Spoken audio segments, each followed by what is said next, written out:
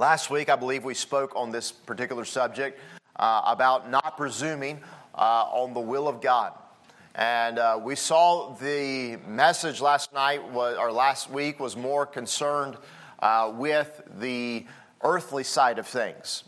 It was concerned especially in the fact that we are careful that we stay within our jurisdictions. That's really what the word presume there is, to go outside the bounds, is what they were doing. They went outside their bounds. God had permitted their boundary to be Canaan, but because of the rebellion and disobedience, now their boundaries were pulled back, and they were no longer allowed to go into the land for 40 years because of their disobedience and their unfaithfulness to God and His Word. So Canaan land is off limits, if you will, right? For 40 years. But they decide to go up instead and disobey God and be rebellious, as they always were, and cross the boundaries, if you will, trespass, right? They were trespassing. I mean, and there's a sin offering in the Bible that's called what? Anybody know what it's called? Trespass offering. You know, you trespass. You went too far. You shouldn't have gone over the boundary right there. And tonight we want to keep with that same theme, but I want to see tonight a message I've entitled Spiritual Presumption. Spiritual presumption. Because we could be in danger of presuming upon the will of God and going outside of our boundaries. No doubt about that. That happens in marriages, it happens in jobs, it happens in churches, it happens in governments, it happens in life. We go outside of our boundaries from which we have been instructed, which we should and can do in life, and we trespass against God. But the other matter that we need to consider is that there is a spiritual presumption that we might take in life too. And for as I see it, there is a struggle with all of us of keeping ourselves in bounds of God's will concerning our spiritual walk. In football, you don't get penalized for going out of bounds. The clock stops, and sometimes it's actually an advantage to you.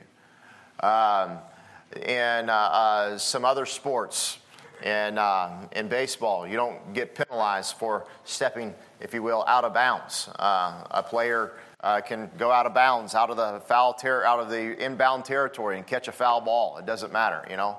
But in basketball, if you go outside of bounds, the ball's turned over to the other team. It's a turnover when you step outside of your boundaries. And we've all been tempted at times to live the spiritual life as if I can do it myself. And what have we just done? Well, we've just stepped out of bounds. We've gone outside of our boundary that we've been given in life, and we've really turned the ball over, if you will. We've made a grave error. And we've all been tempted to do that, but we can't. Just as much as Israel could not fight the Canaanites by themselves without God, because he says that to them in verse number 43, because ye have turned away from the Lord, therefore the Lord will not be with you. You see that? You've turned away, and so therefore God will not be with you. So we, at the same time, cannot think that we can live in this world of sin and struggle as believers by ourselves also. We must have God on our side. This is a huge issue with all believers. And when I really meditate on this and think about this, it's really this spiritual presumption, I believe, too, is a big reason why believers turn away from God, why they don't live for God, why even believers get sad or we get depressed and upset with life in general. Why? Because of spiritual presumption. Spiritual presumption. Where, as a believer, you are a saved, born-again individual. Your life is now different. Okay? You can't change that as much as you can change the color of your skin or the color of your eyes. All right? I won't say the color of your hair. All right? But But you can't change that. That's who you are. And the words of Christ in the Sermon on the Mount have always stuck out to me when he says, ye are salt, ye are light. That's what you are. There's nothing you can do to change that. That's what you are. That is your property, if you will, is who you are. And it's just not going to work out for us as believers to live outside of the will of God, outside of our jurisdictions, but it's also not going to work out for us as believers to live with this thought in mind, without the thought in mind that I need God's help for me on a daily basis. I was just talking to Karis this afternoon about this. I said, if I live one day in my own strength, and I live just one day not seeking the Lord or not surrender to Him, at the end of that day, I feel that. And that bothers me. But there's Christians that do this in a progressive way for not just a day, but for months and weeks and sometimes even years. And they wonder, why am I sad, or why am I depressed, or why is it I can't get the victory? And it's a spiritual presumption. It's spiritual presumption. It's going back to the natural man, that thinking that I can do it on my own, but you can't do it on your own anymore because you're not your own anymore. You've been bought with a price. Therefore, serve God with everything that you have because you're His anyhow. The people of Israel were God's. All right? There is so many connections in studying the Old Testament, as we've been doing through several different messages, and studying really one of the big things in studying on Sunday mornings with the priestly, with us as the priesthood of the believer now. All of these things have really made me see that there are so many connections going back to the Old Testament right here. These were the people of God, is what they were. They were the children of Israel. These were God's chosen people. God says, I've married you in Isaiah, right? God says, I pitieth them as a father pitieth their children. God loved the children of Israel. And the relationship that they had with God is so similar to the relationship that we have with God. They could not go into Canaan without God. And listen, you can't fight spiritual battles without God, without Christ on your side. You can't live this life without Him. If you think you can, you're sadly and sorely mistaken. And we all do that sometimes. We fall prey to this. And it's a great difficulty in our life to learn to stay with it, is it not? But from a spiritual standpoint, and if I can say it like this, in a logical standpoint, just logically speaking, that Christians should never have spiritual presumption because we just cannot make it on our own. We cannot make it on our own. We need God in our lives because we're of God. That's our first point. And we'll see 3 simple points that point to this here this evening of when they say they presume to go up unto the top of the hill, unto the hilltop. And I don't know what your hilltop is. And I'm not trying to over-spiritualize the context, or over-spiritualize the text here. But when you think about it, what is your hilltop?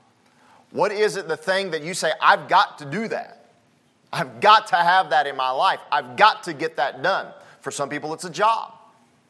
And for some Christians, it's a job. They got to have a job. They got to do this job. And they're going to do whatever it takes.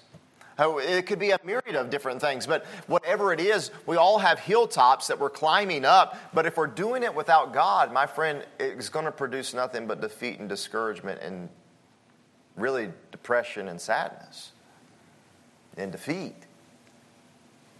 Because, see, there's another person that would like to help us fall down the mountain, right? Satan. And I tell you what, whenever the baby gazelle is away from mama gazelle, it's an easy prey. And whenever we take our step away from God, we become easy prey. We really do. We're easily trip. We easily fall into sin. We easily get depressed. We easily fall back into some other thing that we used to not do. We're easily trapped into things because we're just humans. Amen? That's what we are. I mean, God even says, when He's looking down upon sinful man, He says, He remembereth their frame, that they are only dust. It's like God, every once in a while, before He loses His cool and just, completely kills everybody, goes, okay, they're just dust. That's all they are. No big deal. It's no big deal. It's just, okay, not going to kill everybody right now. Not sending a worldwide flood right this moment. But we are just humans. And we need God in our lives. It's a huge issue, and I think that would be one that would be helpful for us tonight. The first simple point is this, is that we need to notice, first of all, our spiritual life is with God. As believers, our spiritual life, and I really even don't like to use the word spiritual life because I feel like if I should just say life, because now that you are saved, you are spiritual. Amen? You're saved. You're spiritual. Why are you spiritual? What makes you spiritual is because you're now indwelt by the Holy Spirit of God. That's why. And because if you went to John chapter number 3 and verse number 3, and you really don't need to turn there, what you'd probably better to turn to is 1 Peter chapter number 1 and verse number 22. But I'll go ahead and look at John 3:3 because it makes perfect sense for us that our life is with God because our life began with God as believers. As believers, your life began with God. And so if it begins with God, then it must continue with God and it must end with God. Jesus is both the author and the what? Of our faith. He's both. He doesn't just start the thing. He's not just the one that gets the ball rolling, but He's the one that keeps it rolling, and He's the one that will end the roll and bring us up and call us up on the roll up there yonder one day. And so whatever that means. But John 3:3 says this, Verily, verily, I say unto you, except a man be born again, he cannot see the kingdom of God. Nicodemus asked Him this question, but then Jesus responds and says, Verily, verily, I say unto you, except a man be born of the water and of the Spirit, he cannot enter in the kingdom of God. That which is born of the flesh is flesh. That which is born of the Spirit is spiritual. Is spirit. And I know this is not exactly what it, but think about it. That which is born of the Spirit is spirit. It is spiritual. It comes from this, your life now that exists at this very moment as a believer exists because of God. Amen? Romans 8 is not this, and Romans 8 really, and a great study of Romans 8 helps you understand this, is that your life is no longer where I'm like natural and I'm spiritual and I'm carnal and I'm fleshly, or I'm fleshly and I'm spiritual. No, my friend, listen, before you got saved, you were carnal and fleshly. That's what you were. And when you get saved, guess what? Now you're spiritual. You're no longer carnally minded, but you're spiritually minded. Even in your carnality, when you do things that are fleshly, guess what you are?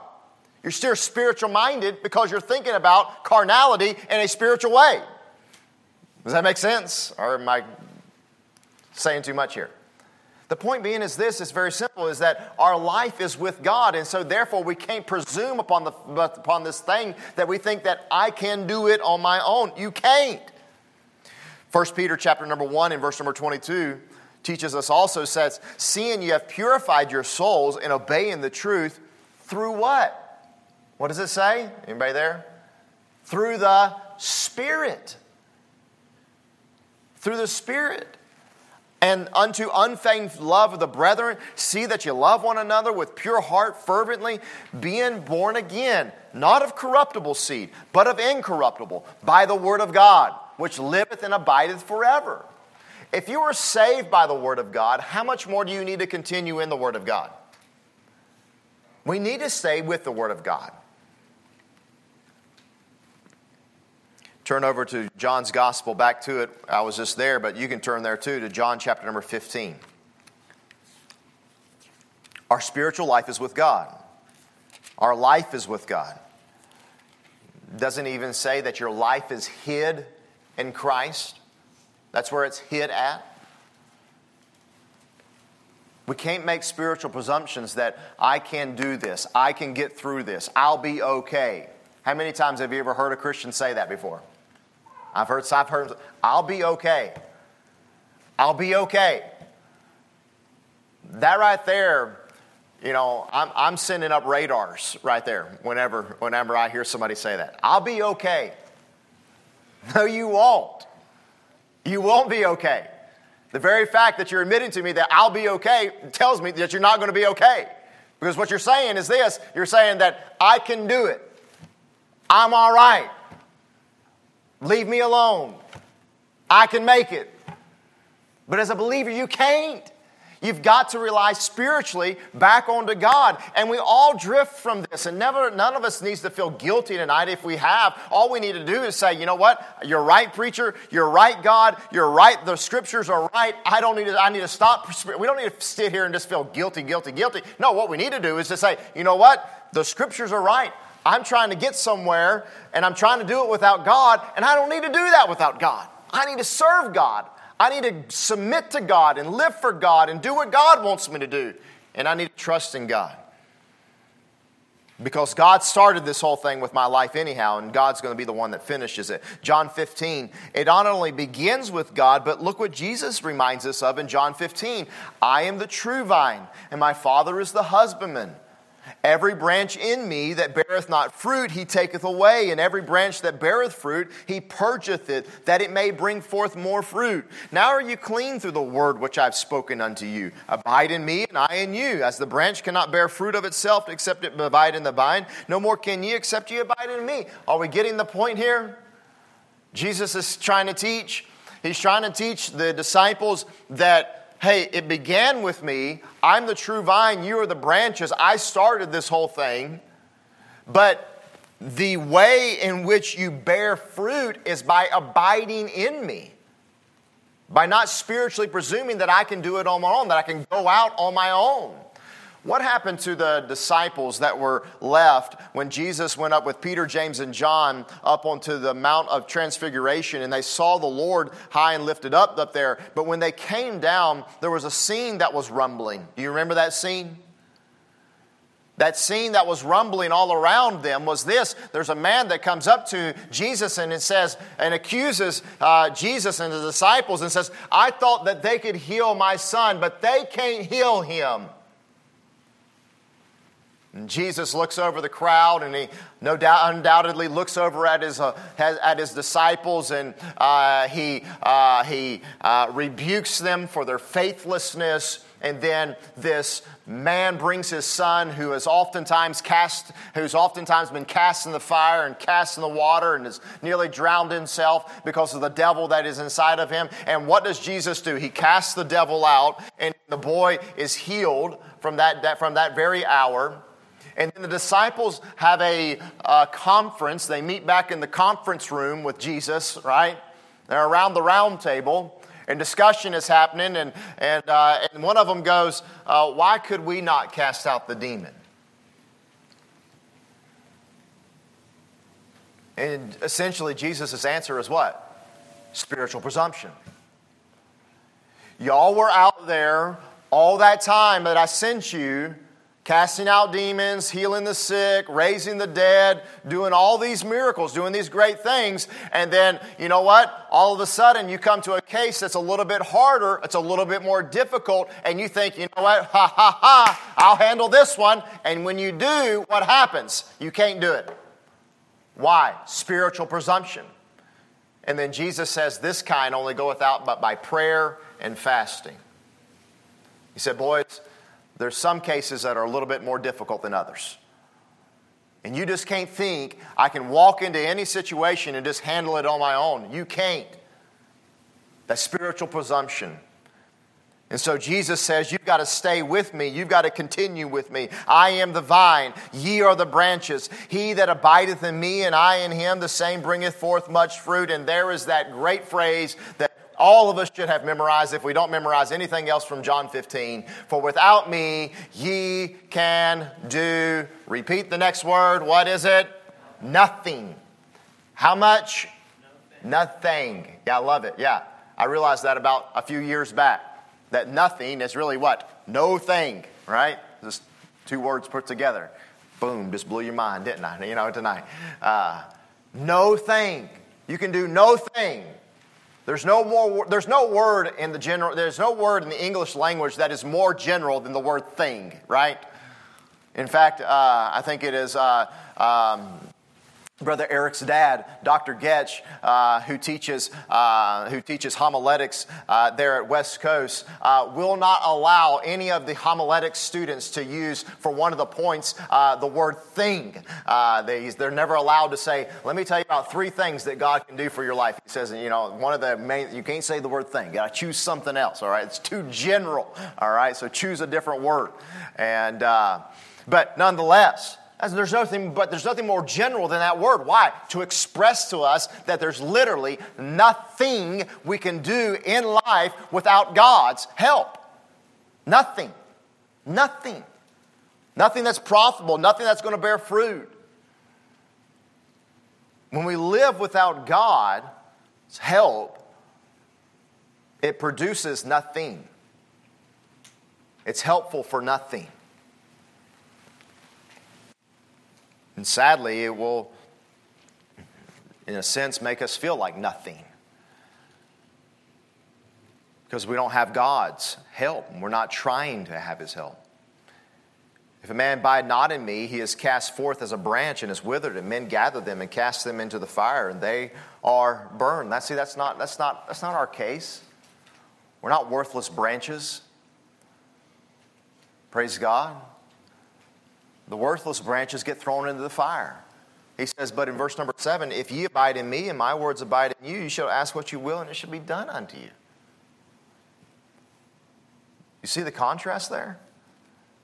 The contrast is that if you don't abide in me, he says you can do nothing. He says if you do abide in me, he says you can ask what you will and I'll give it to you. So going back to that thing of prayer and fasting.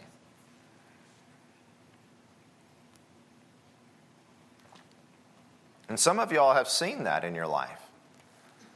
You have really seen God move because you prayed and fasted over a situation.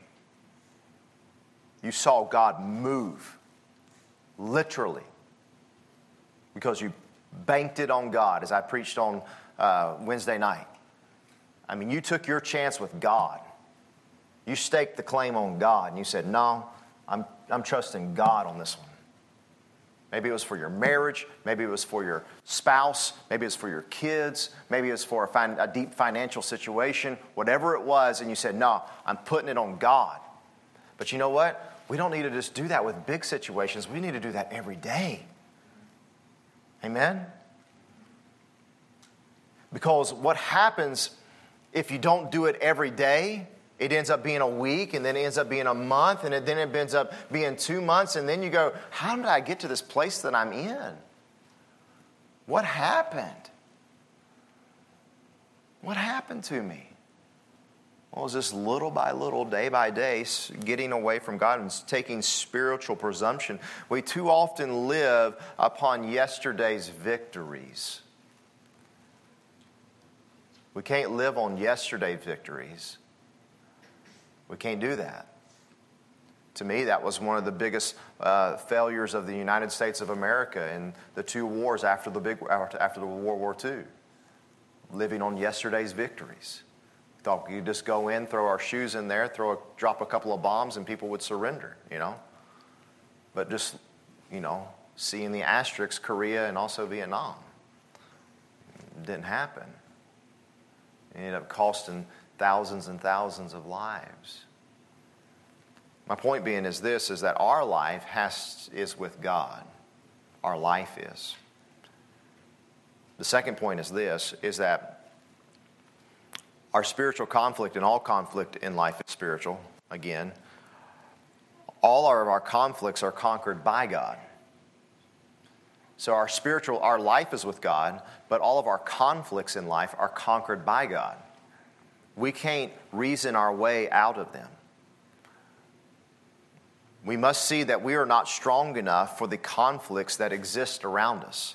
Jesus, when he was at his Peter, when he was at his pinnacle of his walk with Jesus on earth, okay? He's at the pinnacle. He's at the best spot of his life. I mean, this is right before the crucifixion. I mean, there could be no greater place that he thought he was at. All right? I mean, he said some amazing things. He's done some amazing things. He's walked on water, right? You know what I mean? And Jesus looks at him and says, Peter, Satan hath desired to have you and sift you as wheat. But I have prayed for you. Here's a man that is walking with Jesus. I mean, somebody said, I'll be like, Luke's walking with Jesus. You know what I mean? But like, Peter was literally walking with Jesus. You know what I'm saying? He was literally doing it. He was one of the commissioned 12 that was sent out by Jesus to go heal people. I mean, he saw Jesus as high and lifted up on the Mount of Transfiguration like Isaiah saw him. I mean, this is the same guy here. He's the dude that says, he's the guy that says, that thou art the Christ, the Son of the living God. And he makes that great statement that was not given to him from himself, but the Father in heaven gave it to him. But he's the one that gets to make that. And Jesus looks at him and says, Peter, Satan wants you, but I've prayed for you. Listen, my friend, if it weren't for our Lord's intercessions for us, we would all be sifted as wheat. You know what happens when wheat gets sifted? Wheat gets sold. And when wheat gets sold, wheat gets crushed. And when wheat gets crushed, wheat gets baked. And when wheat gets baked, wheat gets eaten. It's just the start of a process, you see. The sifting of the wheat is just the beginning of it all. He's saying he desires to sift you, to sell you, to crush you, to bake you, to eat you. You see, that's far-fetched. Doesn't seem to be too much for me whenever y'all read 1 Peter chapter 5 and verse number 8, right? Whenever Peter himself says what? Be sober, be vigilant, for your adversary the devil, as a roaring lion, seeking whom he may devour. And the word roaring there, the word roaring lion, I found interesting is this, is not the crouching lion like it is. Some of you might be familiar with this, whenever Cain sins and he says that sin lieth at the door. It's like a crouching lion ready to pounce on a gazelle in the bush. That's not the word here. The word roaring lion here is that it's the lion that's roaring in the wilderness, that's coming at you straight head on and saying, you're in my territory and I'm going to eat you. All right? It's not a lion waiting on a prey. It's a lion waiting on somebody else that's coming in to fight him too. And he said, no, not here, buddy. Not on my turf. You're getting it out of here. He says that's what the devil is to a Christian. He's out there ready to he is roaring. He is not happy. He is not glad about whenever a Christian does not spiritually presume and just think that they can do it all because he sees somebody like that as easy prey. But whenever he sees somebody that is trusting God and not spiritually presuming and realizing that every conflict that comes in life is not just some run-of-the-mill thing, but it is not something that's natural, but rather it's something that's spiritual, and says, I've got to depend upon God for that, instead of just working it out through vain deceit and philosophies and trying to do it the best way that I know how to do it, but truly depending upon God. The devil isn't happy with that. Turn your Bibles over to Ephesians chapter 6 and verse number 10. He says here for us, and we don't have the time to look at all of these, but it just goes to show to us that even more strongly that every conflict in life must be conquered by God, because you've got to be even suited up with the right material, right? What does he say in verse 10 of Ephesians 6? Finally, my brethren, be strong in the Lord and the power of His might. I mean, we could just stop there, couldn't we? Let's just go to point 3. Amen? Finally, my brethren, be strong in who? The Lord, and the power of His might. Put on the whole armor of God. Why? That you may be able to stand against the wiles of the devil, the tricks of the Satan, the tricks of the devil. For we wrestle not against flesh and blood, but against principalities, against powers, against rulers of darkness, and against spiritual wickedness in high places. So what does he tell us? Now, he says, take therefore the whole armor of God. Put it all on. Don't leave one off. He tells them in verse 14, he says, have your loins girt about with truth. Have your own the blessed breastplate of righteousness. Put on the gospel shoes of peace. And take the shield of faith, the sword of the Spirit, and the helmet of salvation. And be in prayer always. These are the elements in which we are to put on in order that we may fight the conflicts that are coming into our life. And if we think that we're going to do it on our own, my friend, then we're just making spiritual presumptions. That's all we're doing. We're not girded up with truth. If you don't have righteousness on, you don't have a helmet of salvation, that assurity that I'm going to heaven, and that sword of the Spirit, and that shield of faith, all of that is necessary as we walk in this life, because you're going to face conflict at home, at school, at work, in the workforce. You're going to face conflict at the store, amongst friends, amongst neighbors, amongst family. Conflict is coming. But the only way we'll be able to ready to handle that, if we're not spiritually presuming and thinking, I'm going to conquer that myself, but in reality, we've left the Lord in the camp. And the ark of God and Moses and the Lord are back there, and we're trying to go forward. And God's saying, no, I'm still back here. I'm not going.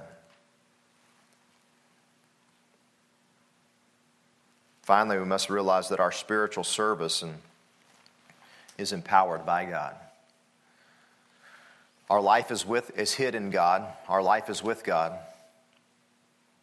All of our conflicts are conquered by God. You see, that's where those people failed at, didn't they? I mean, they thought, well, we'll just go to the mountain. We'll go and take this thing. They couldn't do it because God wasn't with them. And our spiritual service is empowered by God. Somebody said one time, our efforts to benefit our fellow men will succeed only.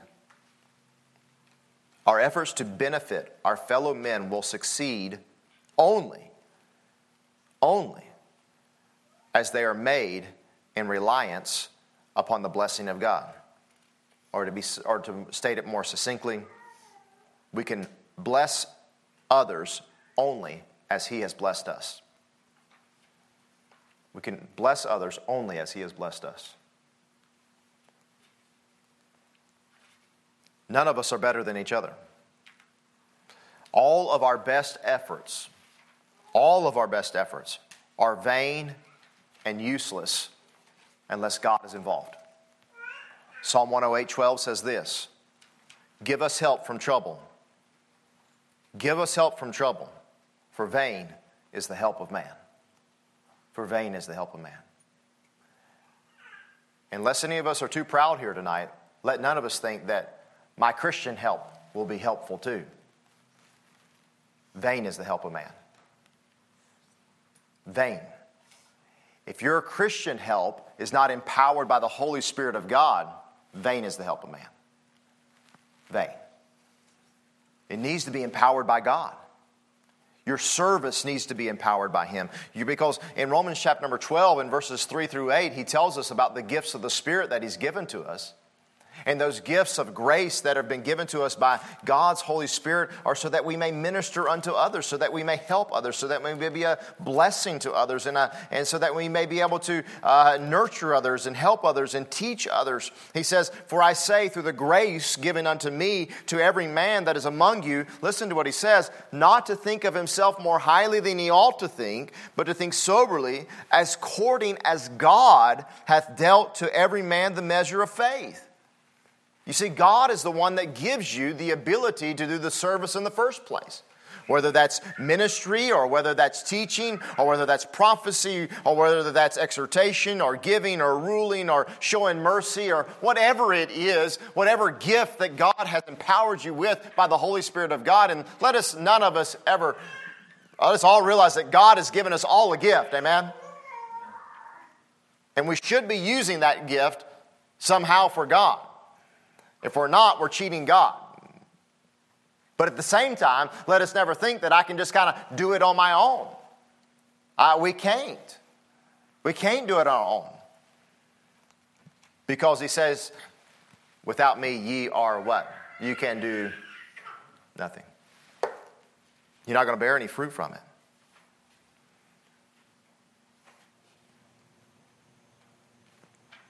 Our gifts that we have, they are from God. And we must use them for the Lord. 1 Corinthians 3, verse number 5 says this, "Who then is Paul, and who is Apollos, but ministers? But ministers, by whom ye believed, even as the Lord gave to every man. I have planted, and Apollos watered, but God gave the increase. So then neither is he that planteth anything, neither is he that watereth, but God that giveth the increase." You see, your service must be empowered by the Lord. Whatever you do, you must ask God to help you to do it. Or it is nothing. It is nothing.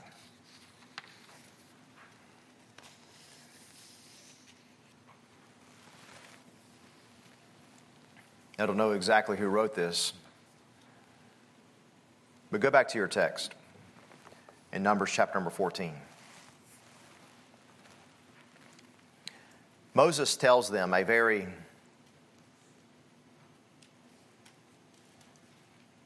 important phrase here in closing.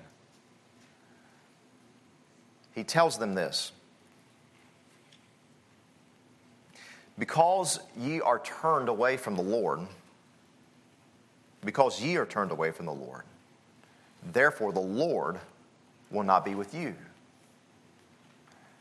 One said that we should even take that word as a comfort. The comfort is not far-fetched. Even the desert of this stern fact, he says. The comfort is found in the fact that the Lord will be with those that do not turn away from him. You see the positive side of this? He says the law operates in two opposite ways. Law is love, when rightly seized and applied. And in all the transitions of its experience, the reason why we fail is that God has gone from us.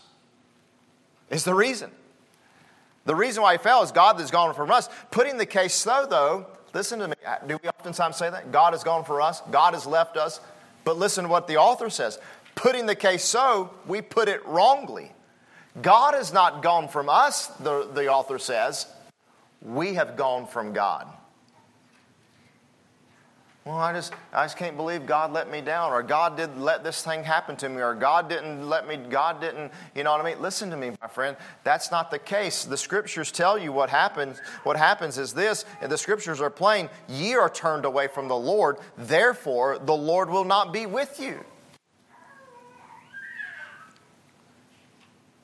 The church is nothing without its godliness.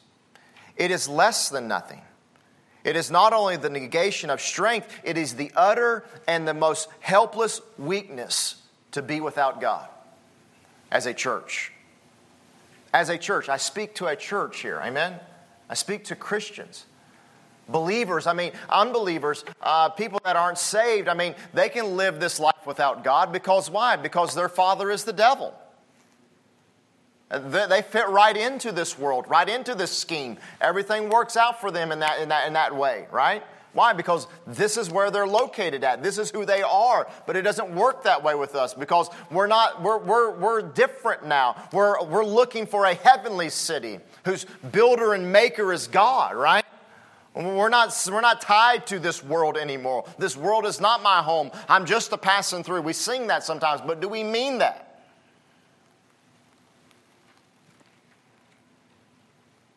We're less than nothing. It is the most utter and hopeless and helpless weakness to try to do things without God and spiritually presume upon things. He says that Israel was the church in the wilderness, and Israel was nothing without its God. He writes, the number might be six, and this is what I thought was so profound. The number might be 600,000 fighting men, and they would all go down like a dry wooden fence before a raging fire without God.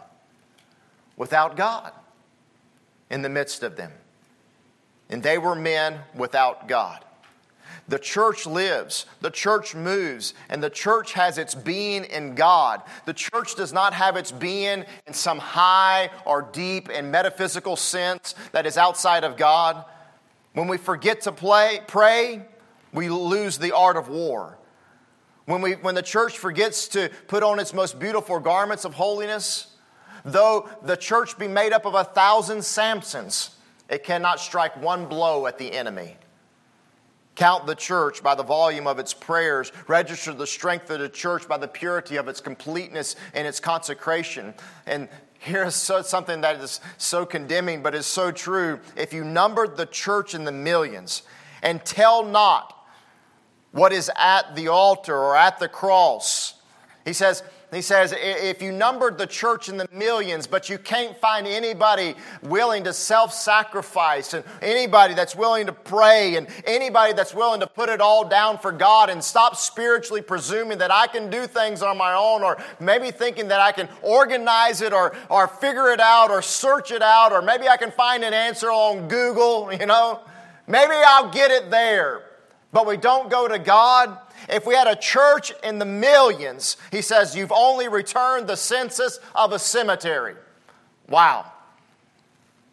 Not the statistics of a living, mighty, invincible host. Genius is nothing. Learning is nothing. Organization is a sarcasm and an irony, apart from the fact that gives every one of them their value and force, and that is a praying heart and a trustful spirit. The church conquers the world through holiness, he says.